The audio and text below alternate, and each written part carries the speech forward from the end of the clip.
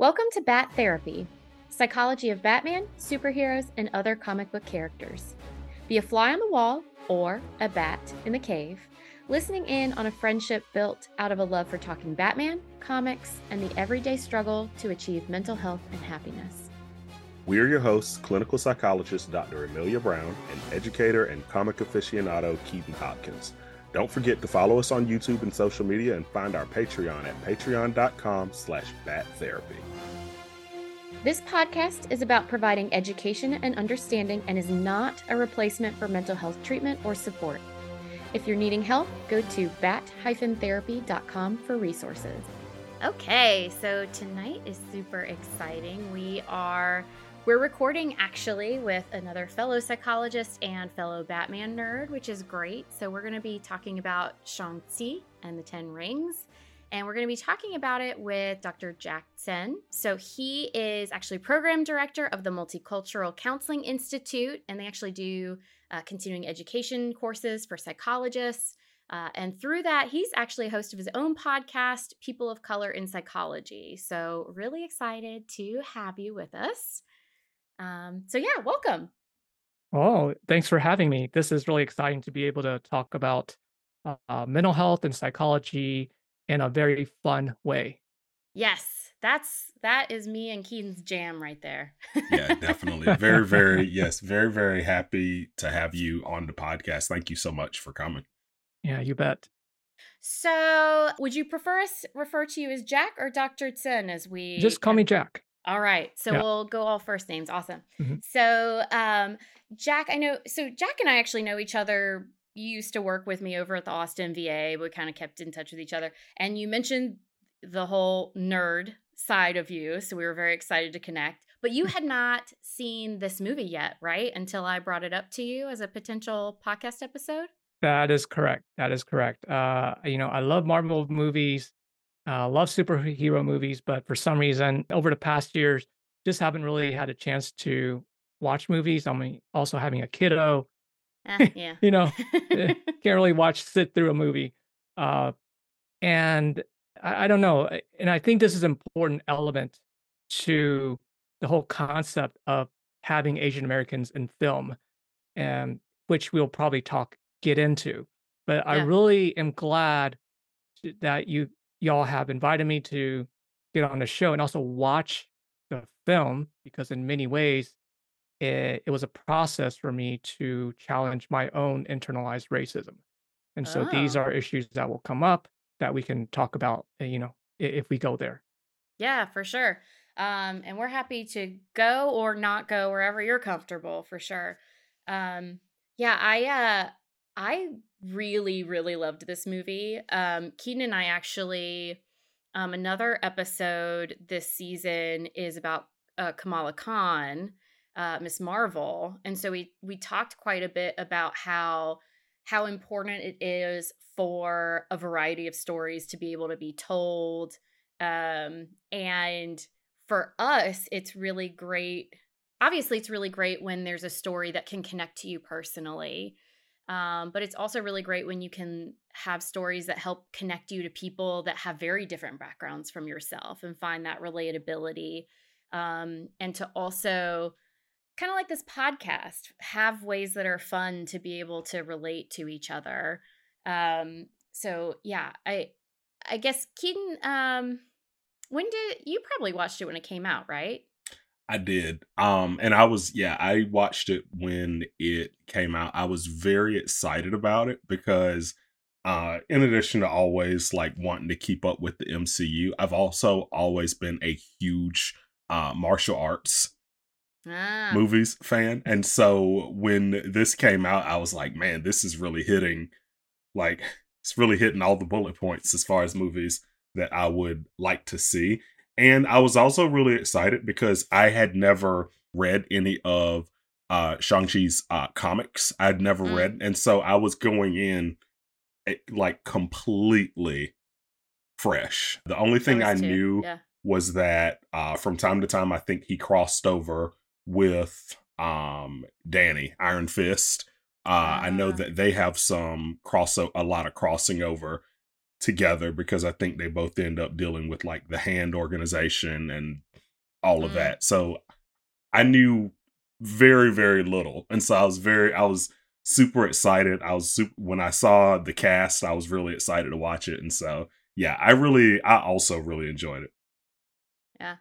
I think one of my so it's actually one of those movies that I love putting on in the background, and then it inevitably takes over whatever I'm doing. Because first off, there are subtitles. Like when you need to read subtitles, it's a terrible movie to put on in the background.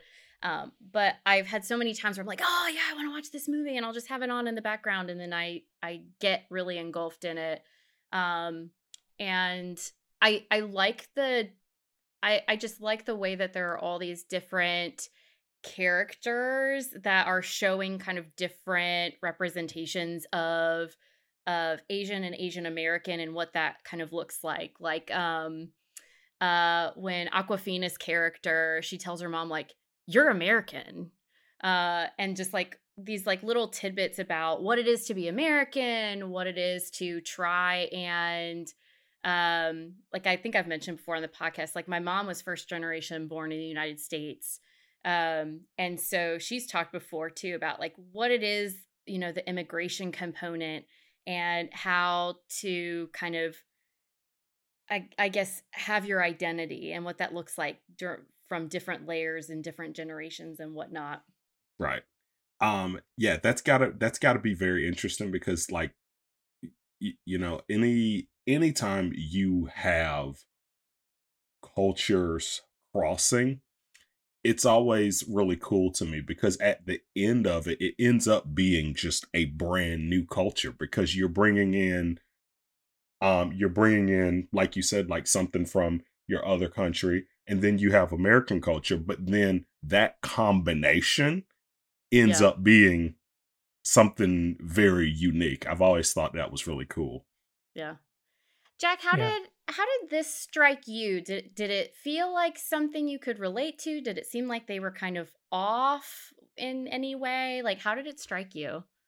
Yeah. I mean, a lot of reactions, obviously, with the dinner or the dinner table Yeah. scene with Aquafino, right? And Sanchi, they were, being pulled away because of some mission or task. Uh, and I think that scene was very important because uh, there is this idea of the model minority myth, how, Mm, particularly amongst Asian American communities, there's a perception you must be doctor, lawyer, engineer. You're very restricted in terms of your roles.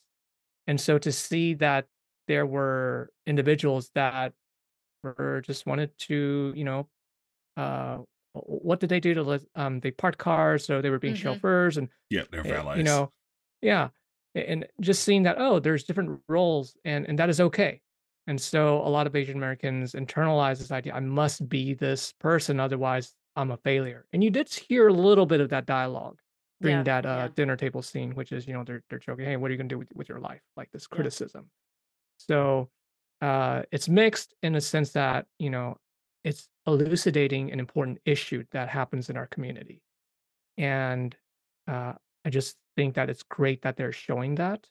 I think it's great to say that, hey, you are American, hence, Keaton, that you were mentioning the emergence of creating something new Mm, when you have folks who immigrate from another country and then coming to the United States, and you see this emergence of something.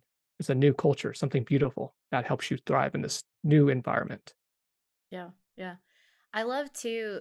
That's a that's a great point about that dinner scene. I think it's one of my favorite scenes actually. There's just so many interesting little tidbits from like different generations and then you know, even like the two siblings kind of talking to each other and um it you I one of the things that strikes me about what you're talking about is the movie then actually ties in being a valet to the first like huge fight scene, like one of my favorite fight scenes I've ever seen, the one on the bus.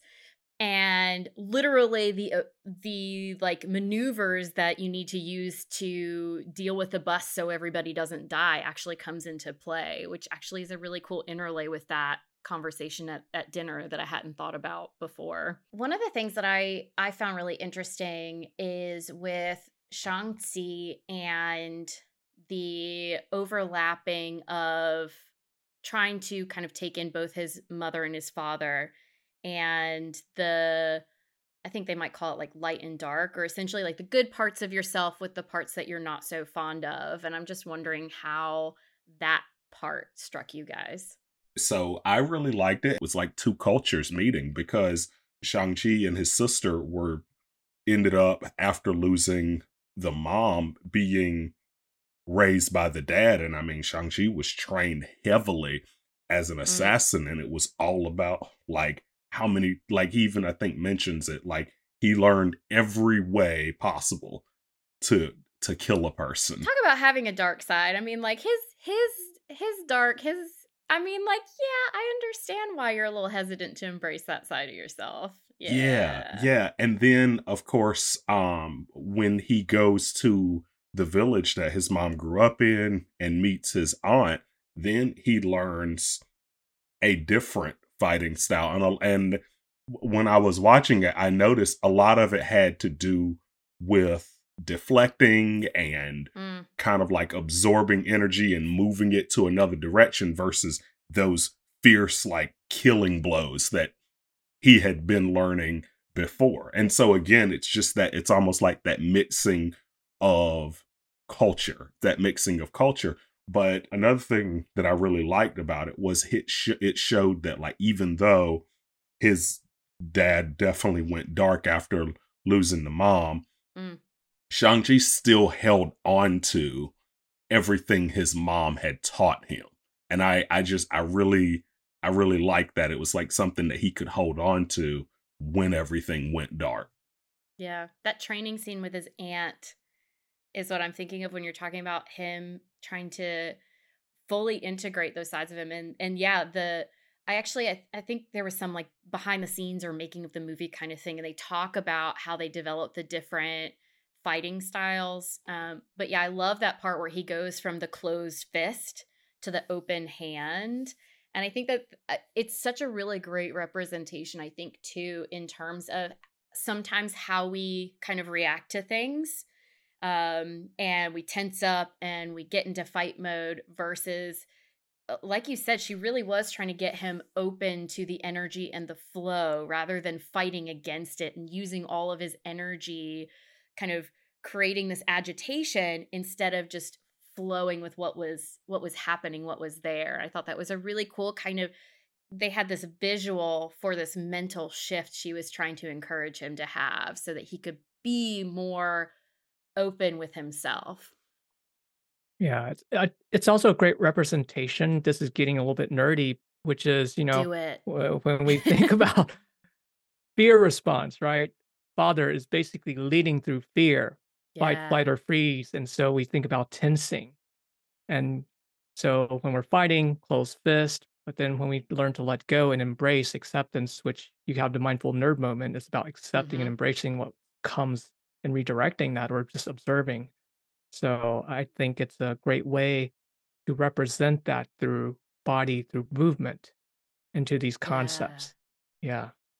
Yeah, absolutely. I think that that's one of the things psychology psychology I think is trying to get better about it, but a lot of time, it's thought of as talk therapy. And when we think about mental health, we think about the medications and the talking about things, but the body is so important. And the integration of mindfulness and meditation and other things, I think, is a complicated one. And Jack, potentially you have opinions on that, but I think it's ways of trying to integrate in more of that body piece. And there are actually some mental health providers that integrate a lot of body work into the treatment they do with people because of just what the body holds on to. Wait, so let me ask. So is it basically one of those things where they are seeing that very clear connection between mental and physical? Is that more or less what it is? Absolutely. we like to think of the brain as separate from the body. We even talk about Yeah, like, here's your physical health and here's your mental health, but the brain's attached to everything else. right. And the more we learn, the more we see that other parts of the body kind of affect how we feel and how we think. And absolutely, it's all interconnected, kind of like Jack, you were talking about with when something happens, your body reacts, so does your mind. And how you think and how you feel, it interacts with what your body is doing. And that's why a lot of times we might do things like try and help someone release that tension, just like the ant does with Shang-Chi when she's trying to open his fist into that open hand, allow to the flow of energy. I mean, in a different kind of way, I think that's what a lot of therapy is trying to do, really. Well, I think it's also very telling because remember that scene where Sanchi basically keeps striking at that wood post to the Oh, point where he yeah. bled, right? So as Hmm. you're talking about this, I'm suddenly having that image where he just kept striking it and suddenly his fist is bleeding. And yet, for him, it still wasn't good enough until his father Hmm. stepped in and said, hey, that's enough. Yeah. Yeah. So it's like he's holding something so tensely. Well, I was gonna say, and one thing that was very interesting about the dad that I kept, he was one of my favorite characters in the movie because one of the things that I really found interesting about him was that he was showing that he was able to change Mm. upon meeting the mom and spending that time with her and having the children. And then he ended up shifting back after she passed, which is something that's very easy to do and very human. But on top of that, what we have to remember is he was in the dark place for 1,000 years and then met the mom, right? And so it was one of those things. It was like, this is very, he's still technically in the very first stages of learning to live a normal, peaceful life. And it was Yeah. one of those things I kept thinking about throughout the movie. I'm like, oh yeah, he's been around for 1,000 years. It wasn't one of those things like, oh yeah, he got the rings, he raised Shang-Chi and his sister, and then it went dark. No, and you think about like how old um the kids were when the mom passed. That's the length of time that uh he had stopped being this force to be reckoned Yeah. with So what, and like feared 10 all over the years? world, right? 10, Versus the maybe 15. 1,000 years that came before that. Yeah, that's a really great point where it's very impressive that he was willing to put that power away. It just shows what an impression that she had on him. Um and yeah, it's also just so sad to see what happens with with his wife, there, Shang-Chi's mom dying. And then he picks the bracelets back up. And it actually, oh man, it like makes me think too so much about take people who are really struggling to say like deal with trauma, and a lot of times there's this sense of nothing is safe, you have to have your guard up all of the time or else something bad is going to happen because something bad has happened. And so you finally work to put your defenses down. We don't want to go through life not looking at the traffic lights and just walking into the street, for example. Like, obviously safety is important, but how do we allow for risk and lower our defenses enough to actually live our lives? And then, bam, you get hit with something. There's a mass shooting out there again, or something terrible happens to that person or a family member or something. And then, yeah, just like Wen Wu, there go the rings back on the wrists. It can be really hard to put those defenses down enough to, I mean, you see how things disintegrate with his family when he puts the rings back on. And yet, from a certain perspective, I think we can all understand how he would end up choosing that path. Right. And well, and not just that, we also have to remember he put those rings back on and started hearing his wife talking to him, Mm, yeah.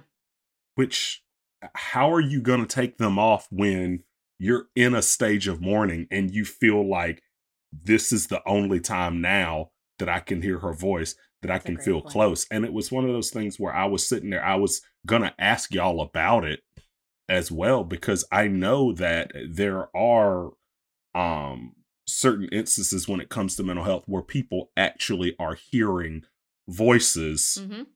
that aren't there, Oh yeah. right? Now in this, of course, it is he's hearing a voice and it's a giant mythical dragon behind the wall, but in There's a whole MCU kind of right. string to it. Yeah, yeah. But in reality, I was gonna ask you all about it. Like, as far as like is there like a specific diagnosis when someone hears voices that aren't there? Like, what is it that would be, I get equilibrated to in the real world? Oh, it could be a whole heck of a lot of things. Yeah, So I mean, even in a grief process, a person might hear voices, or they might hear the person who died or who's no longer there. They might have certain experiences, and honestly, kind of depending on how they respond to it, it m- maybe it goes on to be being seen as a mental health issue, or maybe it's seen as processing grief or connecting to the person who's gone. It can actually be a pretty complicated thing. Jack, I don't know what more you might have to add about that. Well, I mean, I think I would agree with everything you've mentioned. I think you have greater insight in working with the SMI population. Uh, I but mean, I think, yeah, but I'm yeah. always interested in what other psychologists think too. So I guess this is more of a philosophy shift that I've taken just over the past several years. Part of it is rather than pathologizing hearing voices, could it also be more of a spiritual connection that I'm Yeah. connecting with the deceased? And Keenan, I like that you're highlighting that they are going through a grief process, Hmm. right. and the grief process is going to look vastly different for each individual. There's a cycle of grief that we've been taught, but I don't know how valid that is. And and so for him, as you're saying, yeah, I'm picking up this ring, and it's further reinforced by the voice. And then so I feel connected to my wife, who I've lost. So I'm going to keep holding on. And then creates this sense of attachment. I want to go see her. And I guess taking from a mindfulness Buddhist concept, it's like the strong attachment that I'm unwilling to let go of the reality that my wife is dead. And Mm. so his behavior, the consequences of that attachment leads him to essentially releasing this demon dragon thing from another realm. Yeah. And I feel like that time aspect just continues playing into it because it's something whenever the concept of immortality is introduced, it's something that we cannot comprehend, right? Like, Mm. oh, Yeah. we're not aging, we're just going through time, and time just passes and flows and you just stay the same age. And that sense that you're running out of time just doesn't exist. It's just Mm. not really a thing. And so, as far as we know, his wife was the first person he became very attached to. I mean, at least in And 1,000 years, because he right, hadn't given up the rings at any other point. right. And so, this is something that actually made him shift from 1,000 years of him Yeah. being who he is. And so, I really felt for him because it's you went so long without love, and then all of a sudden you had it. And then in a blink of an eye, compared to his 1,000 years before that, it was snatched away. And now he's in a position where it's like, I don't care if I have to, and I think he even says it, I'll burn that village to the ground if it means that I get my wife back. And so it was very heartfelt, and I really felt for him. There were so many times in the movie that I felt like he was a he- it was almost like one of those movies where yes, Shang-Chi is the main character, but it really felt like it was about the dad so much just because of how much he was going through emotionally. It's so sad too because it also shows how you can be so desperate to hold on to something that you completely lose your connection to everything else. Right. And so, like with Shang-Chi, like you're seeing how disconnected they became. And then in the final moments you finally get to see that reconnection again. And it's really sad. There's just so much, I think, really great analogies and symbolism in this movie. um yes, there's super powered and monsters and all that stuff, but um really the connection to his wife was there all along. It was Yes. in his children, and he couldn't, like Jack, you were talking about, he couldn't take on the reality of his wife being gone enough to be able to still embrace what was still truly there of her. And it is really sad, and that's really interesting too, Keaton, because you're giving me actually more empathy for him, because at least part of me was like, God, what kind of dad trains his kid to be an assassin and as like an early teen? And it's like, well, one that's been living for 1,000 years, and like all you're talking about with his wife happening, Yeah, and doesn't want to lose anyone else close to him. doesn't want to lose anyone else. So you guys are gonna be badass, and like no Yeah. one's gonna be able to defeat you. And I mean, think about what it would be like to have kids when you've lived 1,000 years. Like your ability to kind of process their developmental situation, and what it's probably a bit skewed after the first 100 or 200 years. And I hadn't really thought about that. Right. Yeah, Right. I like that you're bringing this time piece because, gosh, if you're living 1,000+ years or if you're immortal, wouldn't you just be bored out of your So mind? bored. Yeah, Right. you'll Yes. find anything. Yeah. Right. Yeah. Yeah. I And I Huh. agree. think he even goes into it how he had all the power he wanted. So then he was just out there searching for, oh, I heard there's a hidden city. Let's do I'm this. gonna go find that. Let's do this now. And so it's another thing it made me think about is um addiction.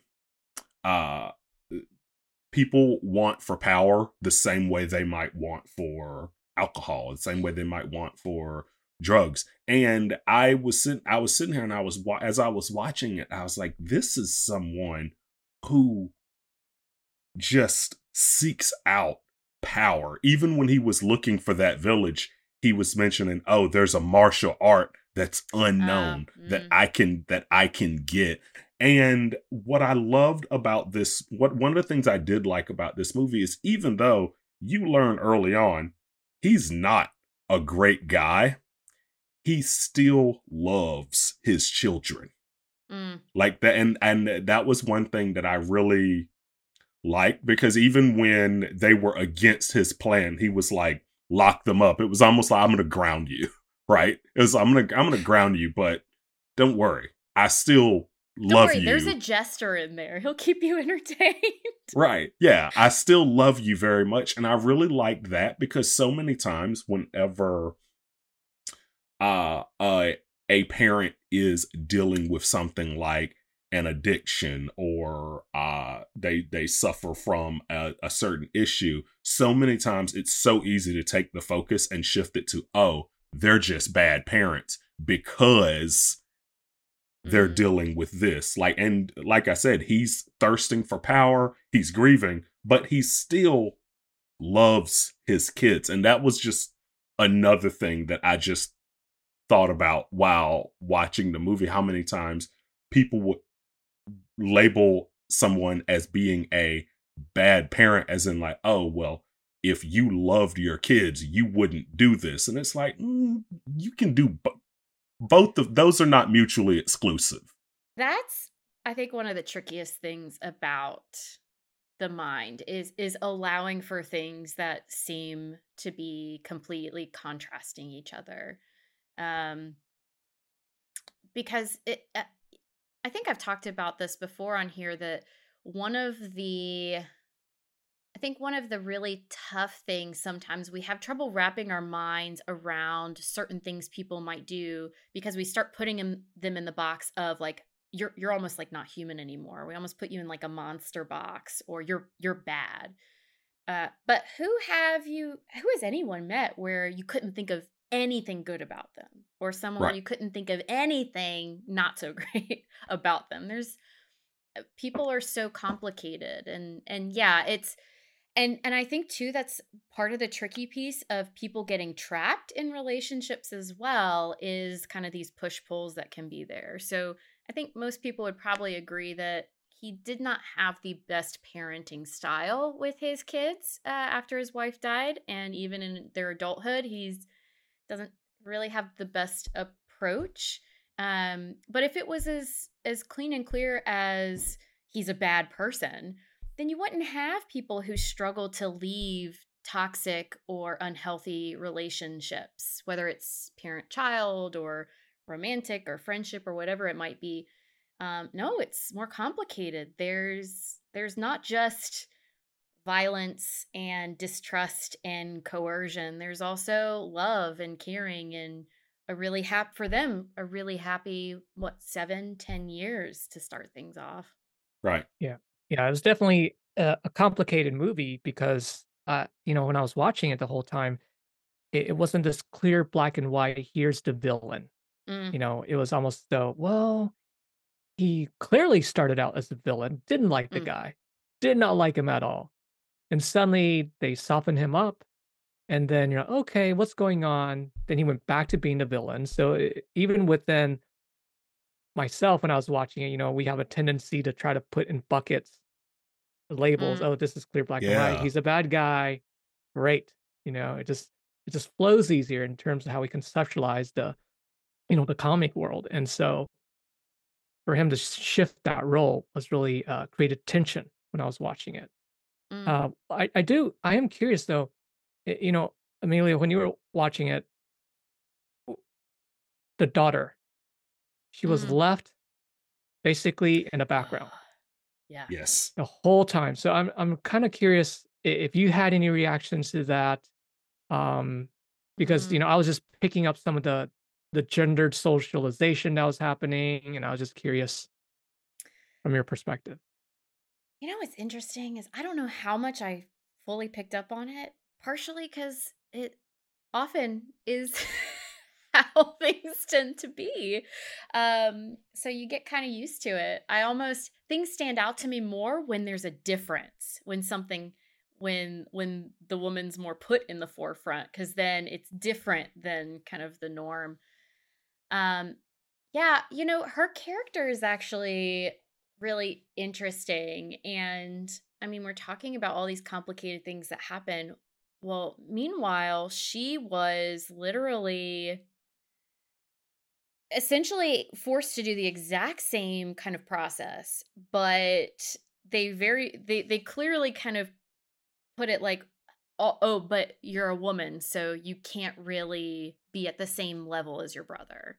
And I think even her aunt, when they right when I think when they went to the magical land, she was like, "Hey, here's your time to shine." And I thought that was a really cool kind of way of pulling her character out and kind of seeing what she could do. At the end of the day, the movie was still about Shang-Chi, so I don't know if it fully got me there as much as I think I would have liked in the ideal world, but I found that really interesting how I love how she kind of took the power herself. She created her own way. Um they insinuate she then ends up she's probably going to be the villain in the She takes over future. dad's business. She takes over dad's business, but instead of like, how Jackie, you were like, oh, he's the bad guy, and okay, he's a little soft. Oh, he's the bad guy. With her, it's kind of like, she's the bad guy and I love it. Yeah. Because you kind Yes. of live through Yeah. some of her story with her and you're like, yeah, you take back what you've been refused. Like, you've earned this.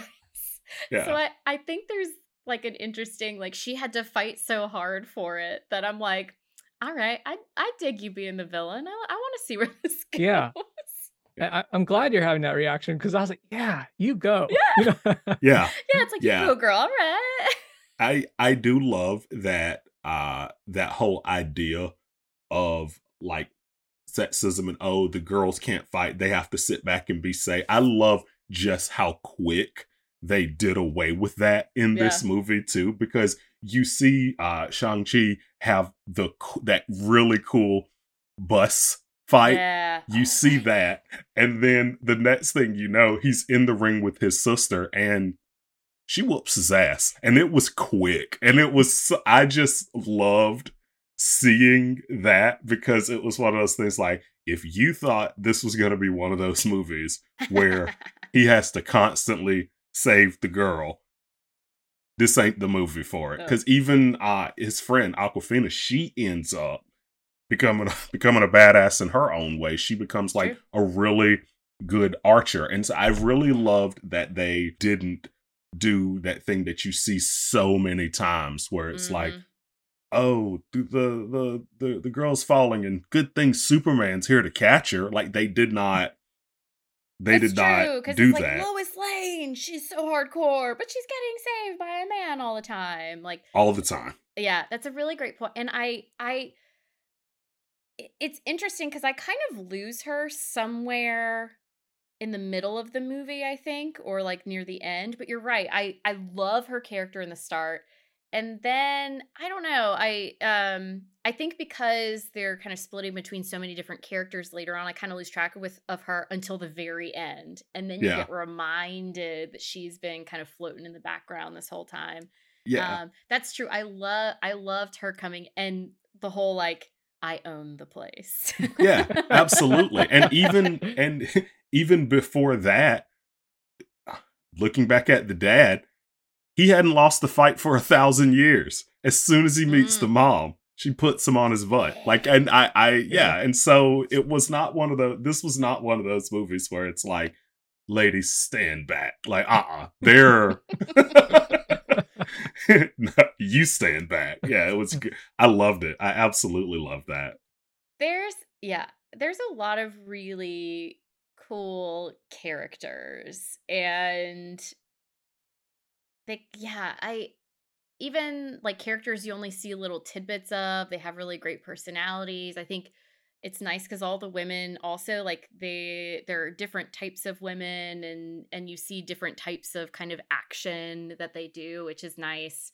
Cuz like I mean, we have more of these characters coming up, but I remember when the MCU was first kind of trying to do this. And like in the Avengers, they're like, let's have all the women do this one bit together. And it felt really cool in the moment, but then you realize that it was kind of Why? Yeah. why? Because, Captain Marvel can just do it on her own, one. Right. Yeah. And then two, it was like for like 2 seconds. And so like they were trying, but they hadn't really figured it out. I feel like a movie like this does a much better job of you've got all these like cool different female characters. And yeah, like you said, that they kind of grow into their own or they are their own. The mom actually, her character strikes me so much. I love her scenes. She's not even in the movie that much, but she's actually one of the characters that I think about quite a bit. I think because she, you know, she shifts the energy so much for his dad. I mean, I think that's why she stands out for me so much. There's just such power to do that. Yeah. So, Jack, I don't know how you're feeling about it, but I would love to hear more. You were talking about just kind of internally some of the reactions that you were having to the movie. I'd love to Yeah. hear more.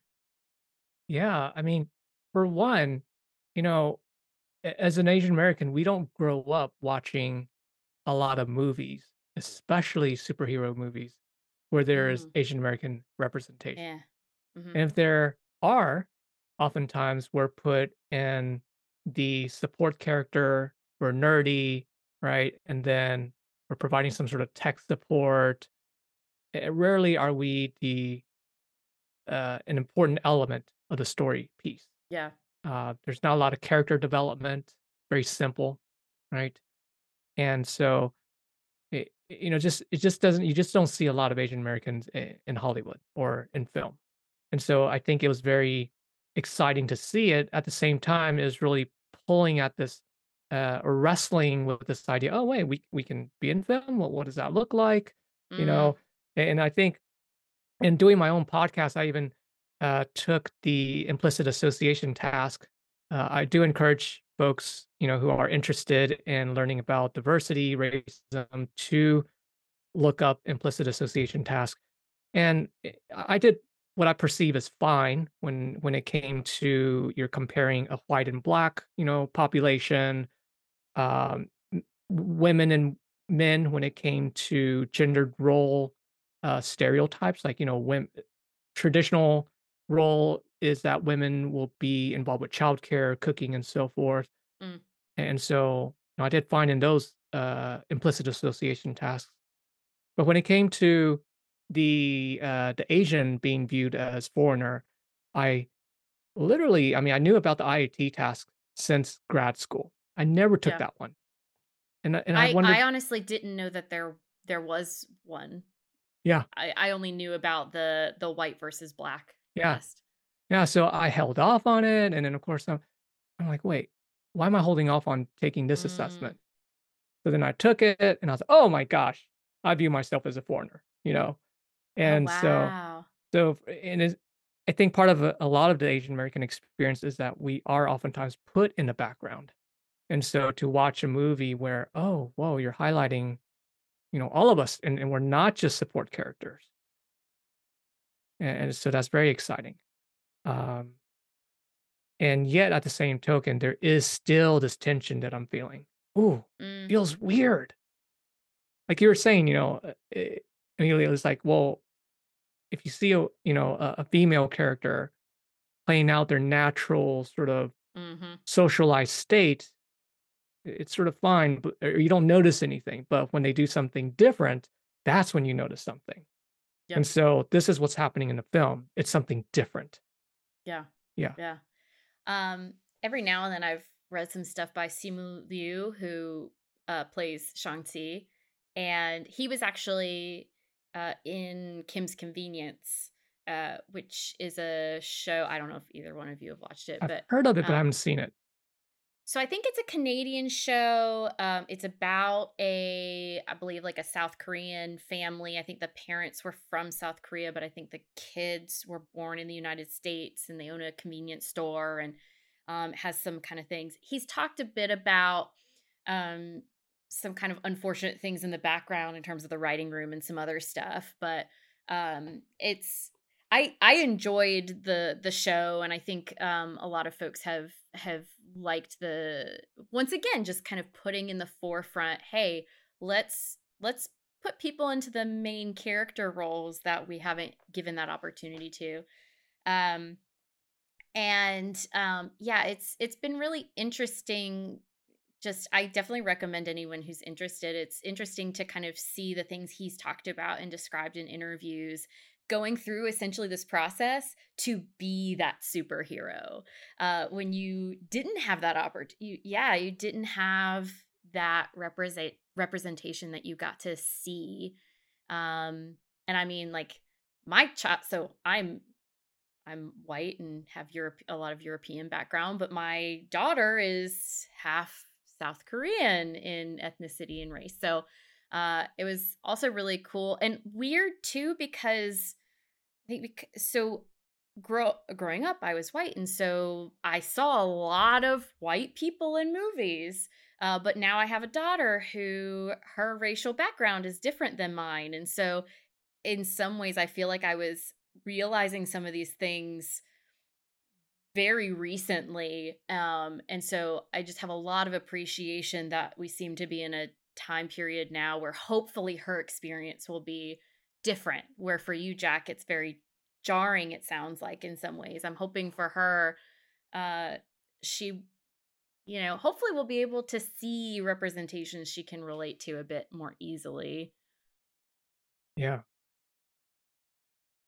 Um, Jack, one of the things I was going to ask you about, because I know you said there was some internal conflict with the movie, when it comes to how Asians are portrayed in film, martial martial arts, Mm, it's nothing new, right? And I was sitting there thinking, like, I bet that it could be it could be portrayed two different ways, right? Like, it could be portrayed like, oh, martial arts movie, Asian guy can fight really well.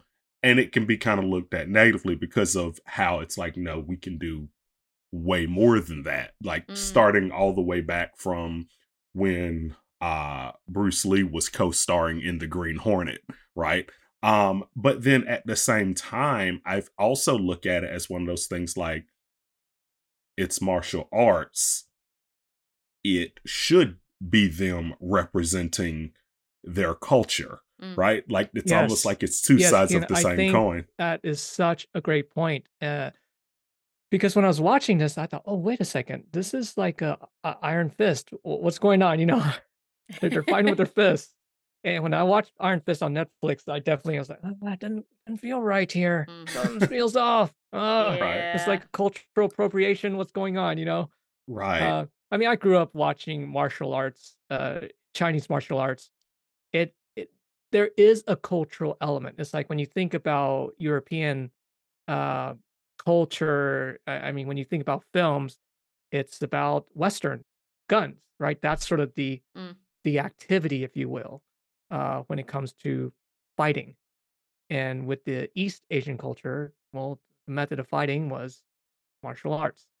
And but martial arts, I mean, I'm sure there's a huge area where people talk about it's a way of life. You know, it's a philosophy, so it goes beyond just fighting. But I do like your comment, Keenan, which is, yeah, why not have the Asian American engage in this, I guess, fighting ability? mm. Right. Yeah. And It is a balance.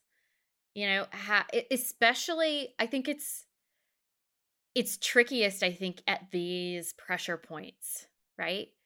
Where we're trying to shift the focus. Um, Balancing out that, how do we honor the what makes what makes a person who they are, and the cultural background is obviously a part of that, while also not making it, oh, every time a person's from a certain culture they have to be played out in the exact same way. It's just such a balance, and I definitely respect people trying to figure out that balance, especially when it's something, unfortunately, a little bit newer for, like, our superhero movies or just in Hollywood in general. yeah. And representation is just so important. It's one of those things, and like Jack said earlier, so many times the Asian character is the side character, the funny best friend, the fish out of water. Like, it's always something where it's, you're not the main character, but you're gonna help the main character. Mm, Mhm. Whereas with this, it's like, no, the Asian culture is the central focus and they are the main characters. And I feel like, as far as famous movies here in the West, you don't see it as often as you should. Like, I was thinking yeah. about it. I thought about, like, Crazy Rich Asians, right? Like, Mm, absolutely phenomenal cast. They did such an amazing job, such a good movie, but it's not something that you see often when you see such a heavily diverse cast, but it's a story that isn't 100% delved in, oh, this is my color. And that is what the whole movie is about. Right. Yeah, you don't see a lot yeah. of integration. Right. Right. Yeah. Right. And I mean, from my standpoint, because, like, I can only speak from, like, my perspective, it's one of those things where, like, when you think about movies that have a heavily black cast, right? I'm tired of seeing movies about slavery. I'm tired of seeing Mm, movies about the ghetto and the struggle or violence or drugs, right? Like I want to see a regular story told yep. about people that look like me. And I think that I feel like Shang-Chi did a I feel like it did a pretty good job of that. But like I said, I can't I feel like I also can't speak on that because it's not it's not my culture, it's not my background, right? Yeah, but I wouldn't discount the fact that, uh, that you do connect with a group that's been marginalized, Right. right? Mm, So it's the same idea. I mean, how, eh, you know, folks, people of color being in film is a whole separate topic. I mean, back yeah. then, it's like if you're black, you had to put on white face, right? Yeah. It's like, what are you doing, right? Yeah. Did that with dancers, it's just, but, but African Americans were here in the United States much longer before Asian Americans. That's Right. fine. But we should start to see some Asian American representation in film, Right. especially going beyond the sidekick character or the Right. emotional support character. Yes. Need more Yep. depth. Yeah. Yes. Definitely. So definitely this movie, I mean, the directors, they were definitely being very intentional. So that I appreciate. Yes. Yeah. I think too, it just I think it was the Oscars. I forget how long ago there was just actors finally were like, "Hey, we're so tired of this. We're so tired of how it's always the white stories being put at the forefront." Um, And the nominations. the Mhm. nominations, Yeah. all of I that remember stuff. that Yeah. year. Yeah. Yeah. So, and I think, I mean, it wasn't a new idea, but one of the things that I believe was really pressed then, that's very helpful is you can't, I think this happens even within like psychology or other places where you're trying to diversify is you can't just focus on one point. Right. And so I think it was kind of people meant well, but it was a shallow attempt. It's a shallow attempt to say, okay, well, we're going to have a character in there. And it can Right. even be a shallow attempt. And I don't mean it's consciously, but you can inadvertently have a shallow attempt, even having a full cast.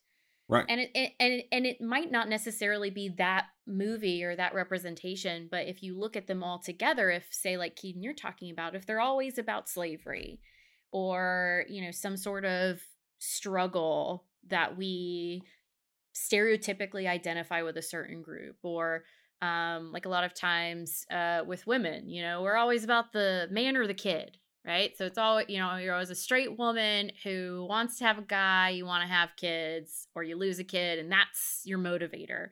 um I think just in general, it's really important to have inclusion at all parts.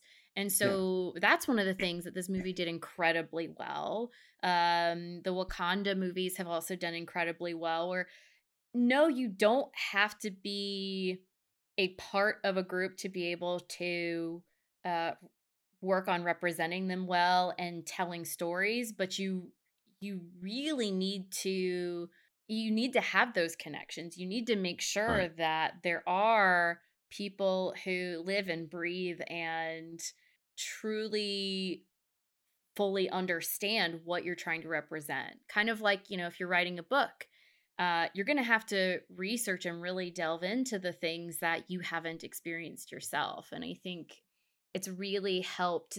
You can't just diversify by plopping a character in. You have to have writers, you have to have directors, you have to have producers, you have to have people in all the different areas diversified as well so that you're Right. not missing something. Mm. And it's really easy for it to be shallow. I can't remember who it was, but it was something mentioned with the Oscars, and I think it was a creator and of the film, and I think he kind of said like, I appreciate the award.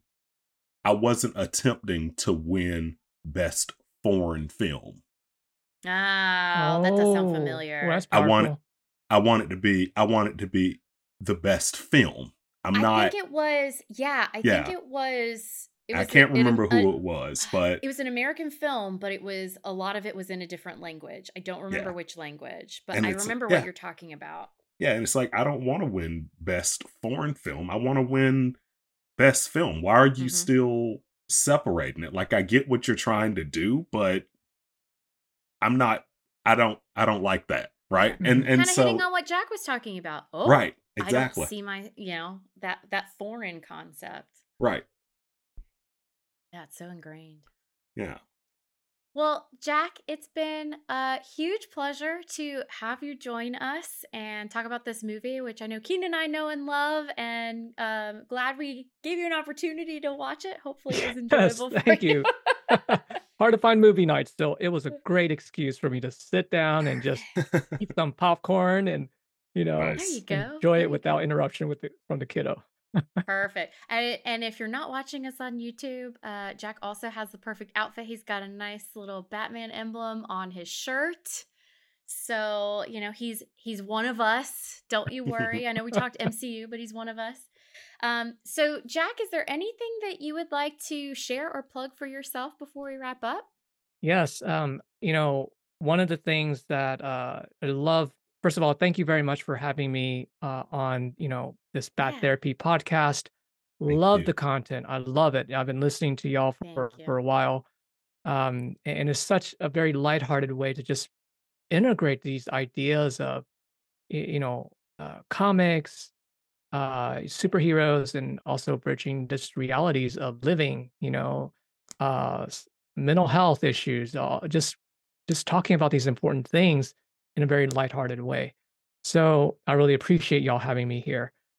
The other thing too is, I do want to put a plug out there, which is I have a podcast called People of Color in Psychology. Again, just the goal is to try to increase representation and really creating visibility for people of color in psychology. Unfortunately, if you look at the APA statistics, only 15% of the psychologists are people of color. Only 15%. So that's very, very rare. Um, and so we do have a lot of guest speakers who are BIPOC folks to talk about their research or clinical work.